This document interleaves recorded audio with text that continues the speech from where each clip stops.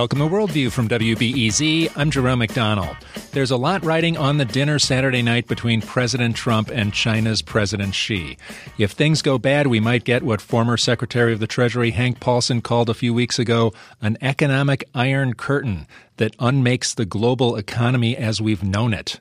On the other hand, if President Trump puts the brakes on more tariffs, there's a chance that trade talks in December could start to clear the air between the U.S. and China.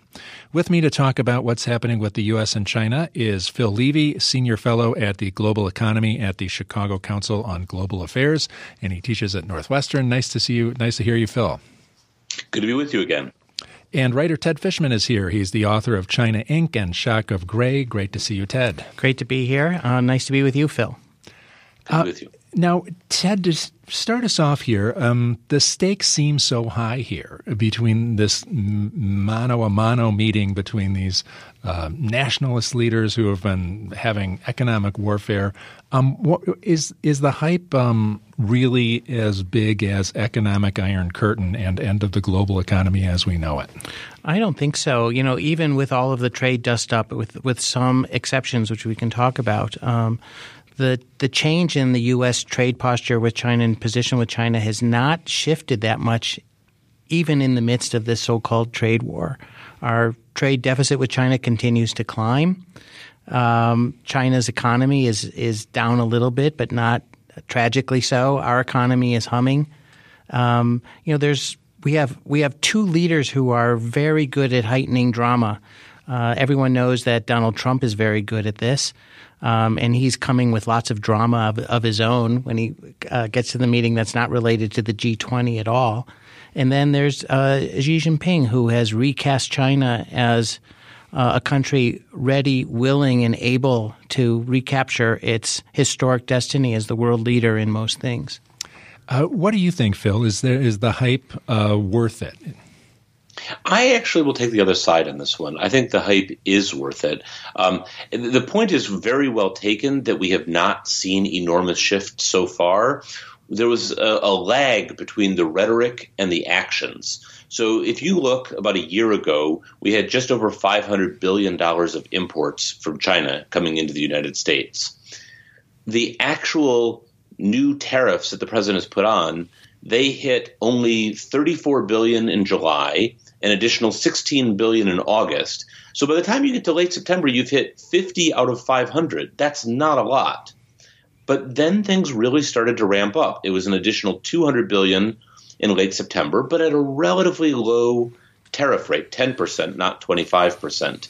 So the fact that we haven't fully felt these effects yet does not mean that we're immune from escalation. So I think the worries are to come, and that's what's critical about this meeting, is because the president has said, if we don't get an agreement, that 10% on the $200 billion goes to 25%, plus he's threatened to put tariffs on all imports from China. So there is substantially worse to come, and it is serious.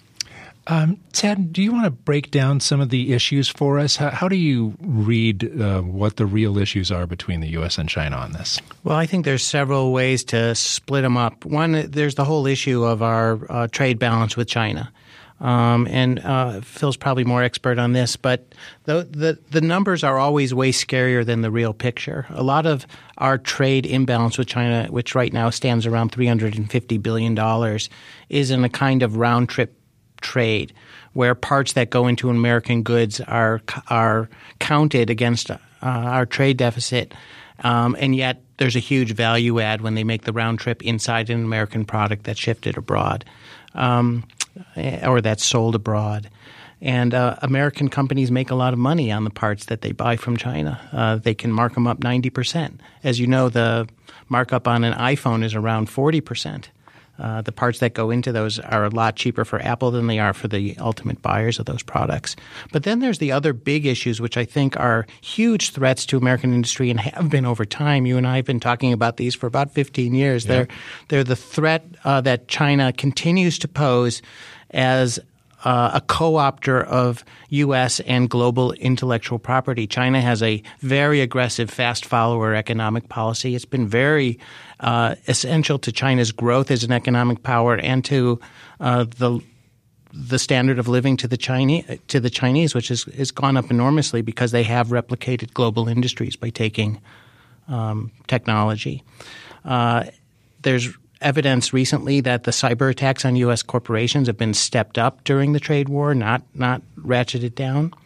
There's the issue of forced tech transfer, where companies that want to do business in China have to share their technology with a Chinese party, and that Chinese party is almost inevitably their ultimate competitor in China. There's all kinds of other ways that American companies and other global companies have access forestalled and can't enter the Chinese market the way they could other more open markets. This has had huge opportunity costs for U.S. industries. For me, the poster child for this might be General Electric. General Electric had a global strategy at the height of the euphoria of its China business. Its leadership intimated constantly that it wasn't a U.S. company. It was a global company, that China would be as important for GE as the United States ever was. And GE transferred a lot of technology to China. It lost a lot of its primacy in the power industry and the appliance industry, and it lost hundreds of billions of dollars from its market value as a result, and these Chinese companies have come along roaring. Phil, what do you think the U.S. – do you think the talks that we're going to see here between the two presidents are really going to address these kind of things? I think it was a really good list of concerns. The one that I would add to that list would be subsidies in state-owned enterprises. But the reason the length of the list is important is because these are not the kind of simple issues. These are not your parents' trade disputes. So it's not simply that will we drop a tariff by 20%, or will China make some additional purchases of liquid natural gas? When you're getting to things like intellectual property regulation, state-owned enterprises, these are complex, difficult issues. They're not the kind of things that you really fix over an evening of dim sum. Is there something about what China is doing now that what do they call it? Economic nationalism. They're driving kind of a boat to be dominant, and they just won't open up their industries anymore. I was reading, I was surprised to see that, like Goldman Sachs, a company that's been in China forever, that Hank Paulson, who I quoted at the beginning, was in 20 years ago, and they have no more business in China now than they did then, that their numbers are about the same, that they can't, ratchet up or can't find the space. Is there something going on in China that also is almost unaddressable in these trade talks? Ted? Yeah, I think, to me, the elephant in the room is what is the role that American companies have played for a long time in China's practices. There's been a kind of willful, even wanton disregard and unwillingness to pay attention to these key issues like intellectual property. I think one of the problems is that the way American companies work is that companies that rush into China get a very fast payout for the executive team that's there, who are paid quarter by quarter, and they're less concerned about the long-term health of the company. So if they lose some of their seed corn in the form of technology transfer to Chinese companies, it's really not on the watch of the executive team that brought the company to China. And if you look at a lot of the Chinese policymakers, a lot of the advocacy groups for American industry in China, it's just been one long kind of accommodation to China.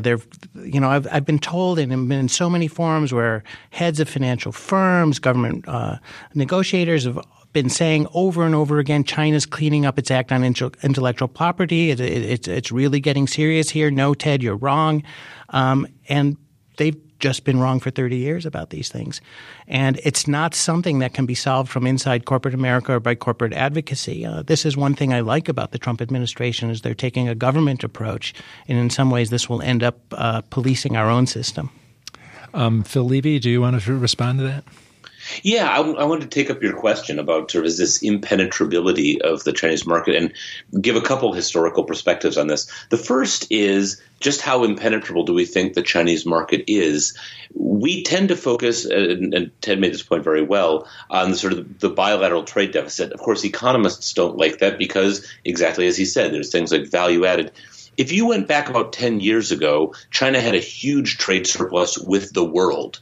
If you look where they are now, it's much more like 1% of GDP as opposed to, say, 8 or 9% of GDP, which is very well within sort of normal ranges. So there's a question there of if you want to measure the impenetrability, that's not to diminish these intellectual property concerns. They're very real. But there is penetration of the Chinese market, and they need things like commodity imports. The other thing I would note is here's what I think. One thing I think is really different about China. Much of the rhetoric we get would look very, very familiar if you went back and saw how we were talking about Japan 30 years ago. That they, it was not a free and open market, that they had structural impediments that we needed to address. The key difference is that throughout all of those dealings with Japan, I think there was a lot of confidence in the U.S. that Japan was a strategic ally of the United States. So we were very comfortable with what Japan's sort of goals were on the world stage. We had commercial issues, but not really strategic issues. That's a big difference with China. And we saw that with Vice President Pence's speech about a month or so ago, that there's the economic concerns, but they're also coupled with strategic concerns. Let me pile on there a little bit, which is to say that China's trade picture globally is very different than its trade picture with the United States. If you take the United States out of the equation, China has a global trade deficit of around 5%. And that means we are the one country that has these problems with China. We're talking with writer Ted Fishman, author of China Inc., and Phil Levy from the senior fellow on the global economy at the Chicago Council on Global Affairs. We're talking about the U.S.-China trade fracas that has a lot riding on the dinner Saturday night between the presidents of the United States and China at the G20 conference. Coming up in a few moments, we're going to have film contributor Milo Stalik, and he'll talk about Robert Zemeckis' new UFO drama, Operation Blue Book. Stay with us. I want to go back to how this is impacting people around us. I know, when China slapped some tariffs on the soybean farmers, it really knocked them out of the picture. They really got a shot. And in Illinois, a lot of people probably don't know this, but per year, $1.3 billion of soybeans are sold to China every year. It's a staggering number. And the Trump administration's help doesn't seem to have compensated for all of that. Phil, what do you think about what happened there with the soybeans and the farmers there? Are these people looking for some relief from this weekend's discussion? If President Trump doesn't slap on tariffs, puts the brakes on the tariffs, do they get some relief here? I think you've hit on a key question, which is a lot of these farmers were hit. They already had low commodity prices, and then losing an important market like China just made a difficult problem much more difficult. They were led to believe, not in direct promises, but sort of in the tone, hang tight, we're going to get tough on the Chinese will give in. Peter Navarro, the president's sort of lead advisor on China, said, there's no way they'd retaliate early on. That did not prove to be accurate. But relief is around the corner. Some of this would be, as you mentioned, a degree of subsidies as a one-time thing, but really we're going to resolve this conflict. This is a fundamental tension that the administration is facing. They've put farmers on hold, saying we're just about to get you some relief, and yet the range of issues that they want to take on are not the kinds of issues that lend themselves to quick resolution. So there's a serious question whether they've sort of put themselves in a short-term position while trying to grapple with long-term problems. Ted, do you have some thoughts on that? I do. It's telling that the place that we feel the most pain is not in our industrial sector, that it's the farm. It's also telling that the Chinese know us. They know our politics well enough to affect the farmers who have disproportional voting power in the U.S. Senate. But we've had practices in this country for a long time that have had huge opportunity costs for American industry and have retarded the growth in lots of industries. In the high tech sector, we lead at the very top, but China is the highest high tech producer in the world now.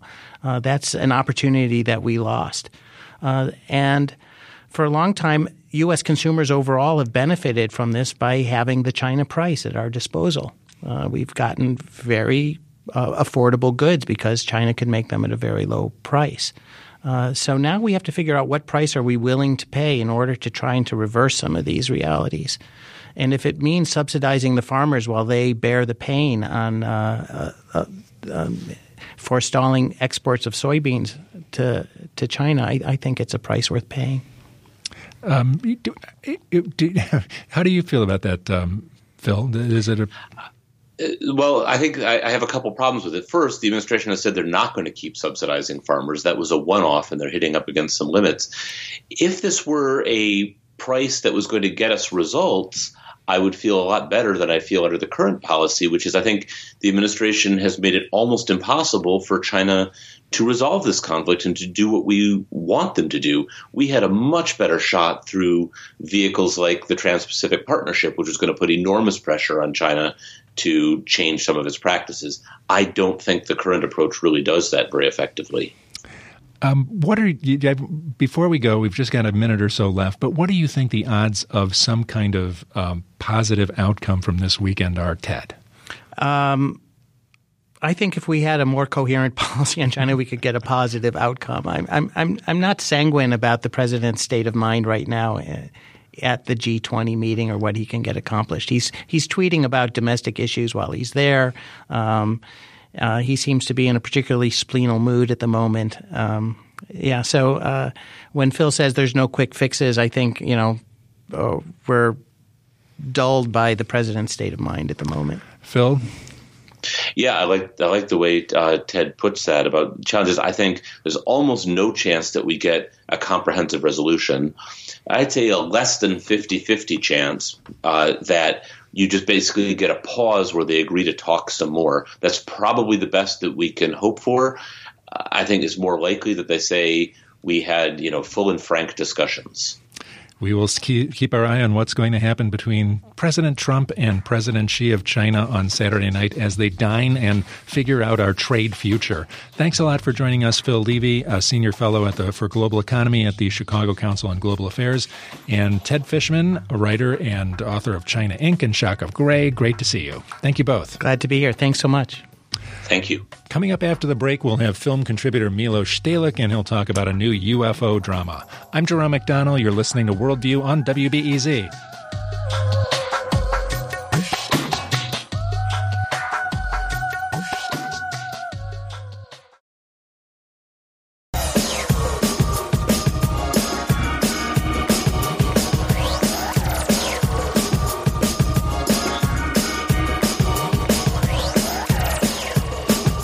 This is Worldview on WBEZ. I'm Jerome McDonnell. Next month, the History Channel premieres executive producer Robert Zemeckis' new drama, Project Blue Book. It's based on the real investigations by the United States Air Force into UFO sightings during the 50s and 60s. Project Blue Book has been called When Mad Men Meets the X-Files. Here's a clip. The whole forest smelled like death. Lord Almighty. And then saw that thing. As God is my witness, it was not of this world. We have a situation in West Virginia. A family reported seeing something falling from the sky. I'll get down there right away. I need you to meet someone first. Name's Dr. Alan Hynek. You want me to investigate flying saucers? You think it's possible extraterrestrial life exists?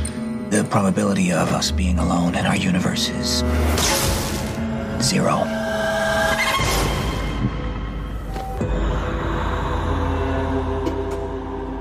So the new series is called Project Blue Book, And with us are the principals of Project Blue Book, which is on the History Channel, Michael Malarkey, a British-American actor and singer-songwriter who is best known for The Vampire Diaries, who plays Captain Michael Quinn, the partner of Dr. Hynek.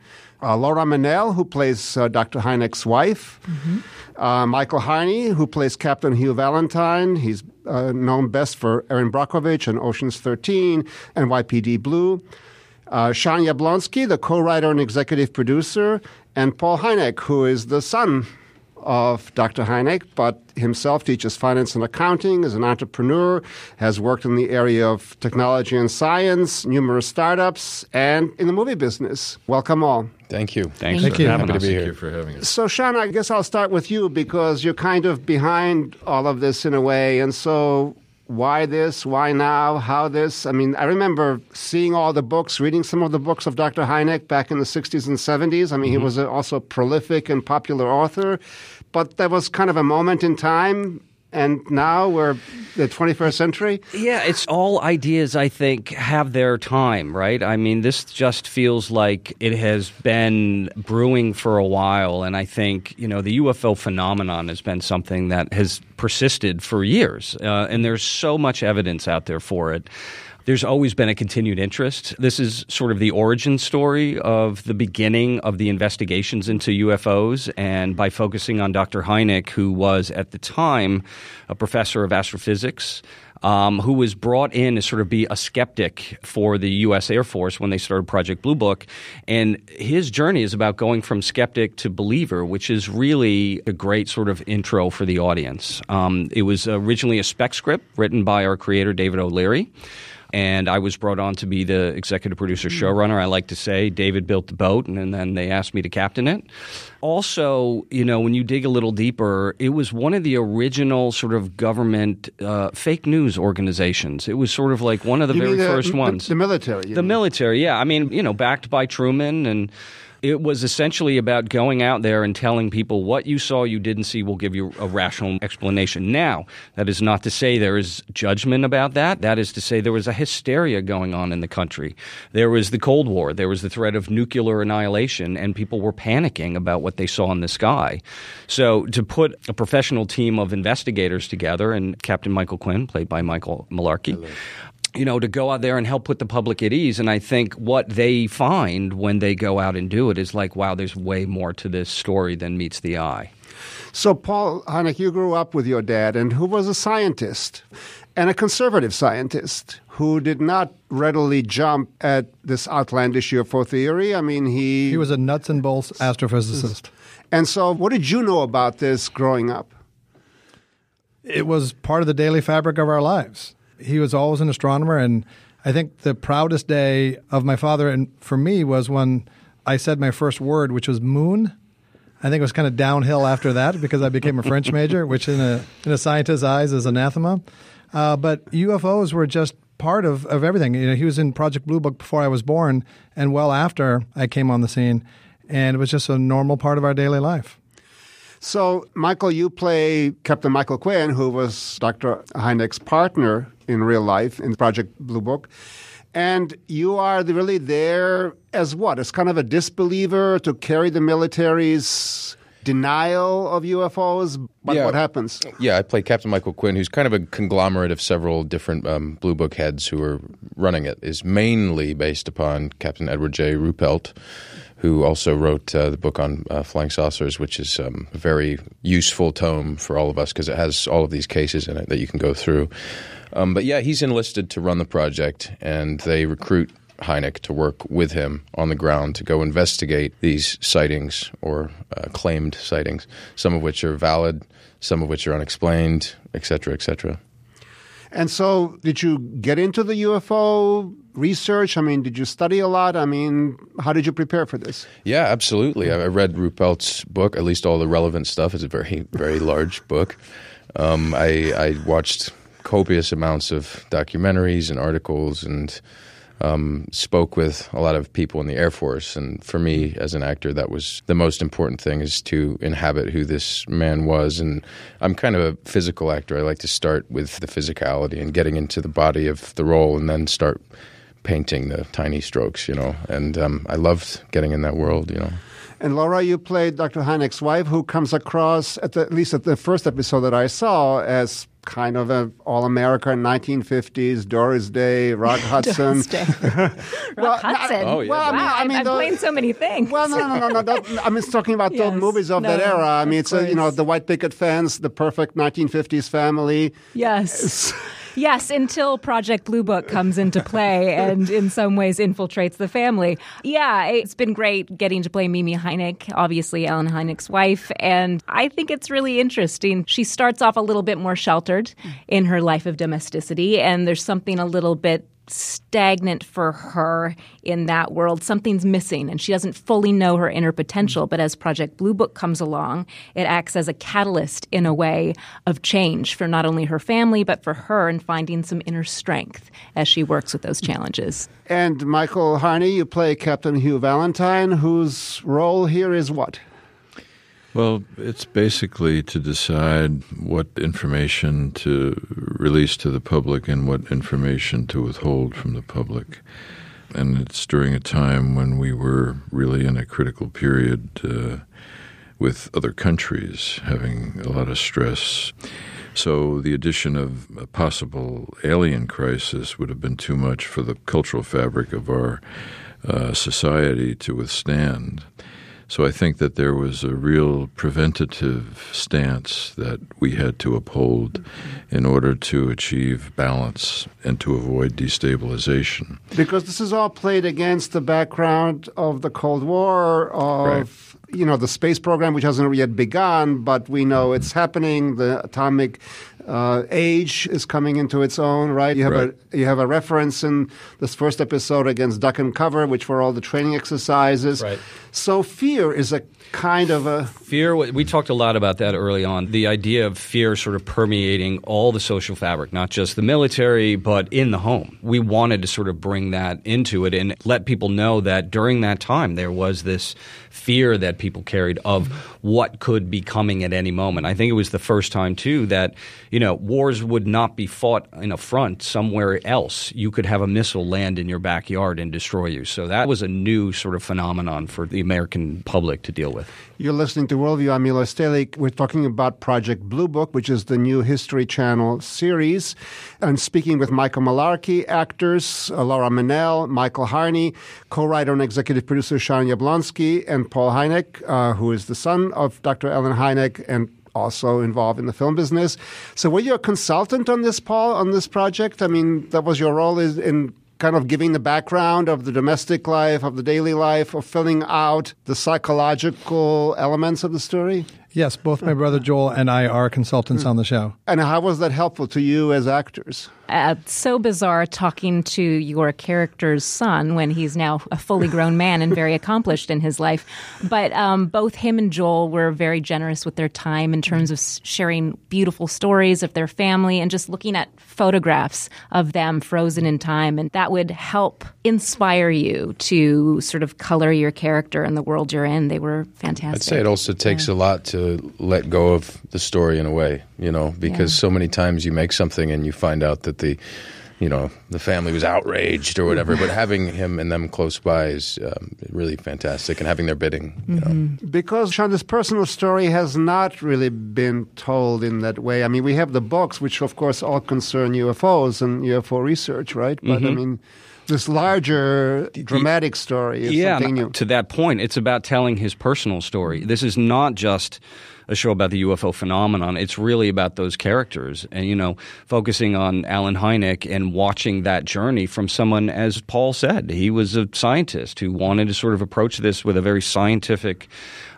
show me the facts. And then over the course of his life, as you see from history, from his readings, this is somebody who had his eyes opened in a way. And that, I think, from a storytelling point of view, is fascinating. That's what you look for. And we have found that in all the characters' journeys, which is great.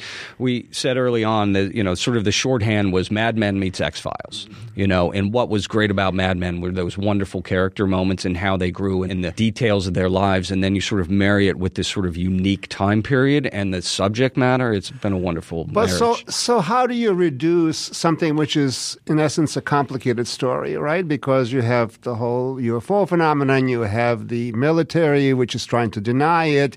You have the personal life, and you have the mechanism of the 30-minute episode, which reduces and cuts everything. It's very economical, but it also pushes you towards stereotype and cliche. Yeah. How do you manage TV. this? That's just TV. Yeah. Well, I mean, there's a few short answers. One, I've been blessed. I've been in the business for many years and worked with many wonderful teachers and other mentors. I've had Tom Fontana, Ryan Murphy, Michael Mann. And so I understand the hard work it takes to get those stories correct. But also there's a singular idea, which is this hunt for the truth. And when you apply that to the case and then the characters, a lot of the characters have that same mission. They're searching for the truth in the situations they're in. And then I don't judge.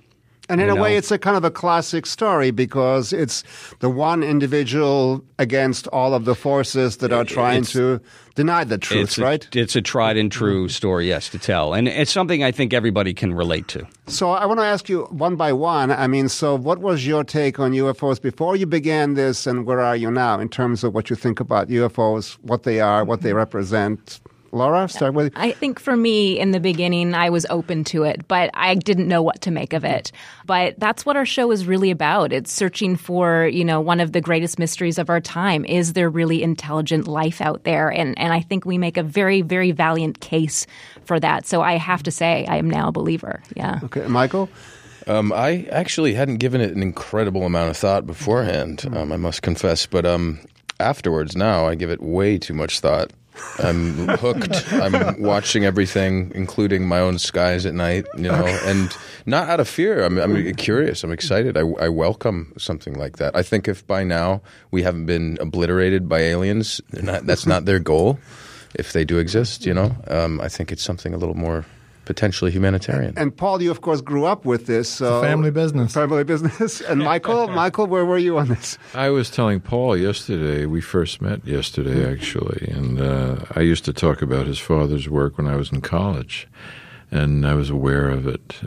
But I didn't make a big deal of it until I started shooting this, and then I really went down the rabbit hole. The preponderance of evidence for the existence of alien life forms is just overwhelming, I think. And in terms of what you said, Michael, why are, Sean, so much negative depiction? Why are we always UFOs and alien intelligent life depicted from this perspective of fear? Obviously, you're right, because they didn't, murder us or eliminate us until now. So it would just throw so much that we feel is bedrock about humanity up in the air, especially religion. We talk about this, that if aliens showed up tomorrow, what does that say about the major religions of the world? Paul, you mentioned earlier about the Catholic Church got out ahead of this and has sort of published something that acknowledging the existence of life elsewhere. Interesting. It really makes you question the whole aspect of control in society and the exertion of control by governing bodies. And I think that's a really interesting conversation to have. Well, do you think that it feeds into all of these fears of deep state and these kinds of ways that, things that we are hearing now? We live with so little control in our lives sometimes, and I think it's human nature when we don't understand something to fear it. And it takes a lot to sort of be open to the idea and to come at it from a place of curiosity rather than paranoia. But like I said, we fear what we don't understand. So it's not a bad thing. I just think it's a natural expression. Michael Harney plays General Deep State. Yeah, basically, yeah. The new TV series is called Project Blue Book on the History Channel, and I've been speaking with Michael Malarkey, Laura Mennell, and Michael Harney, who are three of the principal actors, Sean Yablonsky, who is the co-writer and executive producer, and Paul Hynek, who is the son of Dr. Hynek and also in the film business himself, and has been a consultant. Thank you all very much. Thank you. Thank you. It's been a Thank pleasure. you.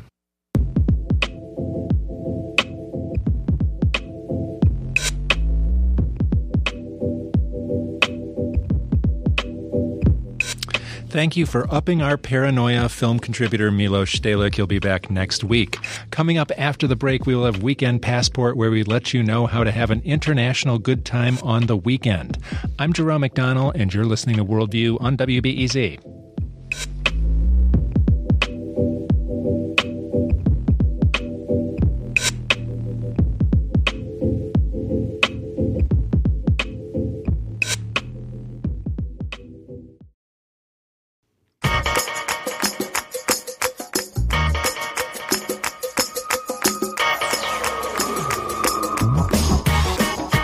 This is Worldview on WBEZ. I'm Jerome McDonnell. It's time for Weekend Passport, the segment where we let you know how to have an international good time on the weekend.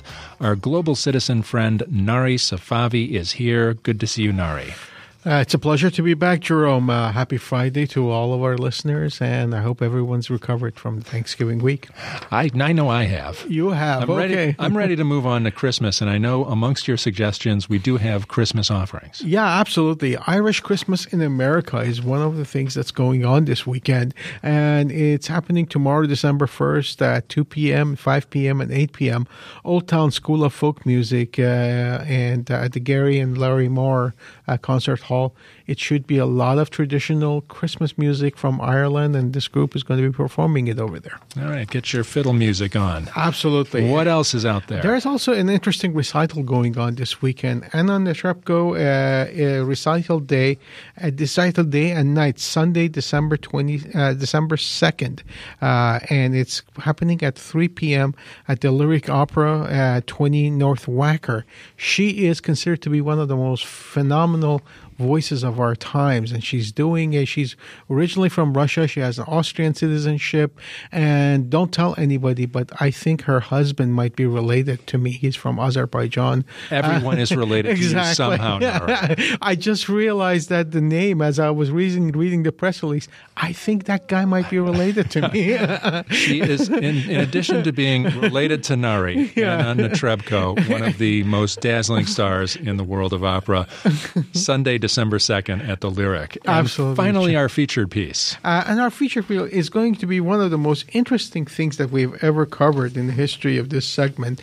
And it's about a Cuban group called Los Frikis.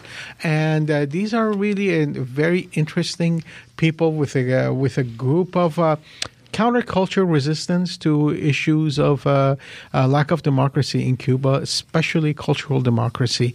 And we have a couple of very interesting people to talk about what's going on at the MCA tonight with that group. With us is January Parcos Arnal. She's the curator of public programs at the MCA. Thanks for joining us. Thanks so much for having me. How did you come onto this story about Cuba? So we were working with an organization here in Chicago that I absolutely love named Queer Illinois.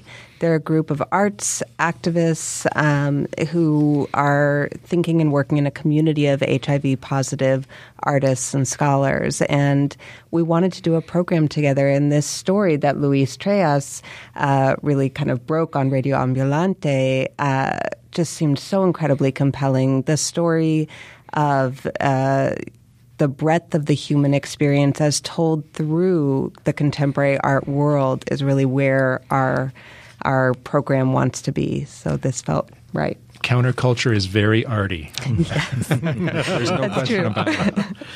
And Luis Treas is with us, producer for NPR's Radio Ambulante. And tell us more about how you found out about Los Frikis and the counterculture movement in Cuba. Yes, of course. So I was working in Cuba doing stories on the rock scene there, which is a very interesting piece of history in Cuba because rock music was actually persecuted for a long time in the island because it was, for the longest time, it was seen as the music of the enemy because it's subversive. Yes, exactly. And so as I was reporting on how the rock music had evolved, I kept hearing about a subset of rockers in some Cuban provinces and in Havana that had taken this very radical step to inject themselves with blood that had HIV in order to go into these state-run sanitariums where they felt they would have more freedom to be able to form bands and play music. And, you know, as I heard about this, I was shocked. I tried to get, you know, the people that could tell me the story, the firsthand story of what happened and why. Because when you listen to a story like this, the first question that goes into your mind is why would anyone do this? And it took me actually a couple of years until I finally found a couple of survivors because, you know, very sadly, most of the rockers, young men and women who did this, the self-injectors, well, most of them died in the mid-'90s. But I was able to find some survivors who were able to tell me the story firsthand. And so Vladimir Ceballos, a filmmaker from Cuba, is going to join you at the MCA tonight. Yes, that's right. And Vladimir is actually a very important person in the genesis of the story, because Vladimir is a Cuban filmmaker who was actually the first person to really document what was going on as it was going on in the early 90s. Wow, it's amazing what human beings are willing to do in order to carve themselves a little space of freedom of expression, and that's really the first reaction when you get beyond the gory aspects of it and all the things that may have cause you to have a visceral reaction to it. When you think about it beyond that, that's really the point that I walk away with from all of that. And that's, I wonder what made you, where are you with that, all of that, Yeah, so I've worked with very intensely with the story. It came out in English and in Spanish, and you did a Radiolab segment on it. Yes, exactly. The Radio Ambulante. Yeah, that's right, exactly. And so I've wrestled with this because that question of why is pretty complex, and I think it's important to step back and think about what was going on at that moment in Cuba, where you still had like an old guard from the Cuban Revolution in the government. Trying to put a stop to cultural practices that they thought were not in accord with the society they were trying to build. At the same time, there was a growing HIV/AIDS epidemic, and the response on the part of the government was to open this sanitaria throughout the island, and which basically consisted of a sanatorium where people were forcibly interned if you had HIV. And at the same time, like the third aspect of all of this is that this coincided with the disappearance of the Soviet Union, which used to give massive subsidies to Cuba in the late 80s and early 90s. So many of the rocker kids that actually took this very radical step were going through the same very harsh period of hardship and scarcity that most Cubans were going through at the moment. And they saw in the sanitariums a place where they could have a better quality of life while also being able to play the music that they felt they could not play outside. And you described in the piece on a guy named Popo, and he was an early injector of HIV into his system. Could talk a little about him. He seemed to inspire other people to do this, and his whole thing was very interesting. Yes, that's right. And I think he was a good friend of Vladimir Ceballos, the documentary filmmaker who will be joining us tonight. And that's how his own documentary came about originally. And Papo LaBala was actually more politically motivated when he decided to take the step to inject himself with blood that had HIV. And I think he was actually looking for freedom. But at the same time, it's important to realize that there was not a whole lot of information about the spread of HIV at the time. State-run media in Cuba was not very open about this. So many of the young men that followed thought that there could maybe be a cure down the road and that it would be temporary. So I don't know about the whole movement, if everybody did it with the same political intentions, but Papo LaBala, who is this figure who was one of the first persons to do this, he was definitely motivated by the thought of gaining some freedom that he could not get outside the sanitarium. And we'll be able to actually see some footage tonight of Papo that Vlad will be sharing with us, which will be really exciting to be able to hear firsthand from some of these early voices in that movement. So excited about that tonight. And also just that recognition of what Luis just said, which is that there really is still no cure. And tomorrow is World AIDS Day, and in the arts community, it's the day without art. So we're doing this program in recognition of the continued impact that HIV has had, especially on the arts community, the number of voices that we have lost, and its continued impact. And you're doing AIDS testing from 4 to 6 before the event. We are. We're doing HIV testing with Lurie Children's Hospital from 4 to 6, completely free, as well as counseling and resources available at the museum before the program, which begins at 6. Yeah, really redefining what a museum is supposed to be doing. And that's really hats off to you that you're going beyond the cliche approach to just putting on art and engaging the community that way. Yeah. It's what I'm interested in is how did you go about, as a programmer, as a curator, what is going through your mind when you first encountered the story? Is your interest mostly in just putting it out there, putting the story out there, or is there some sort of a public art component that you want to give us a little bit of your thinking process about all of this?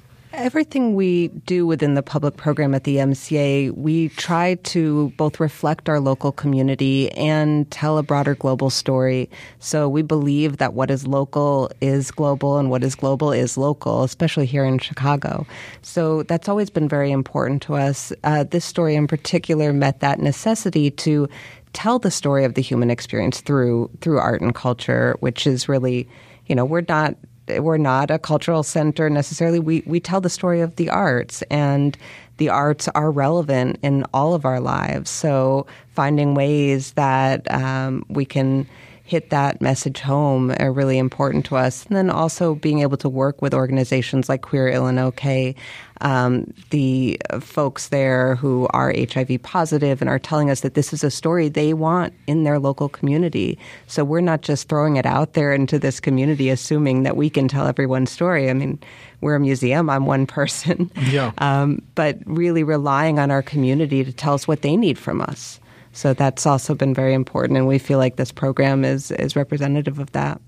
Luis, I wanted to get back to kind of other people and how this movement progressed, because it sounds like the people who did it later on, beyond Popo, the man we were talking about before, did it for entirely different reasons and were motivated just to be part of this art community, the Freakies. If you wanted to be in, you had to be in the sanitarium and be there. Yeah, no, it seems like that there was a joiner phenomenon that developed over time, and some of the young people that decided to do this were not aware of the consequences. And I think a lot of them, when they started to see the consequences of what they did, started to try to wish they hadn't done it, although the first generation of kids that did this. And again, it's just even hard to say how many people actually did this because it was illegal to inject yourself with HIV in Cuba at the time. So you had to say you had gotten the virus through other means, because if they found out you were a self-injector, you would be sent to jail, and that was even more repressive than the life they had outside the sanitarium. So it was shrouded in secrecy. I've gone through at least the cases of maybe 80 people who did this, young men mostly, but some young women as well. But it's probable that there were more. And yeah, there was a first round of people who did this because they wanted to seek a door out of that old saying that was very prevalent in Cuba at the time: socialism or death. So some of them just chose death. It's just an amazing thing. Yeah, Luis, I'm just wondering about your experience in Cuba from my trip when I went over there, and that was almost 20 years ago. I found them to be an amazing amalgam, the Cuban officials at least, an amazing amalgam of economic progressivism, but yet cultural conservatism. They seem to be very, very sort of picky about what kind of cultural performances, and even like sometimes we would engage them in conversations about homosexuality, whatever they would call dismissive. They would say that that's basically hedonism or whatever. Are they still that way from your recent? Well, I'll just say this: there's seemingly been a 180-degree turn with how the rocker kids are seen. There is now a Cuban rock agency that is a government-run agency that regulates bands, but this agency is actually there to decide who gets to play and who doesn't. So they've been accepted, but still they're heavily regulated. Yeah. Luis Treyes is a producer for NPR's Radio Ambulante, and he will be tonight in conversation with filmmaker Vladimir Ceballos, one of the original Freakies, and you can see it at the MCA. January Parkos Arnall's been here, the curator of public programs. Thanks a lot for bringing this story to us and to our community. Thank you. Thank you. Thank you very much, Nari Safavi. Good to see you for Weekend Passport. We'll see you next week. It was a privilege to be here. Have a great weekend, everybody. I'm Jerome McDonnell. You've been listening to Worldview on WBEZ.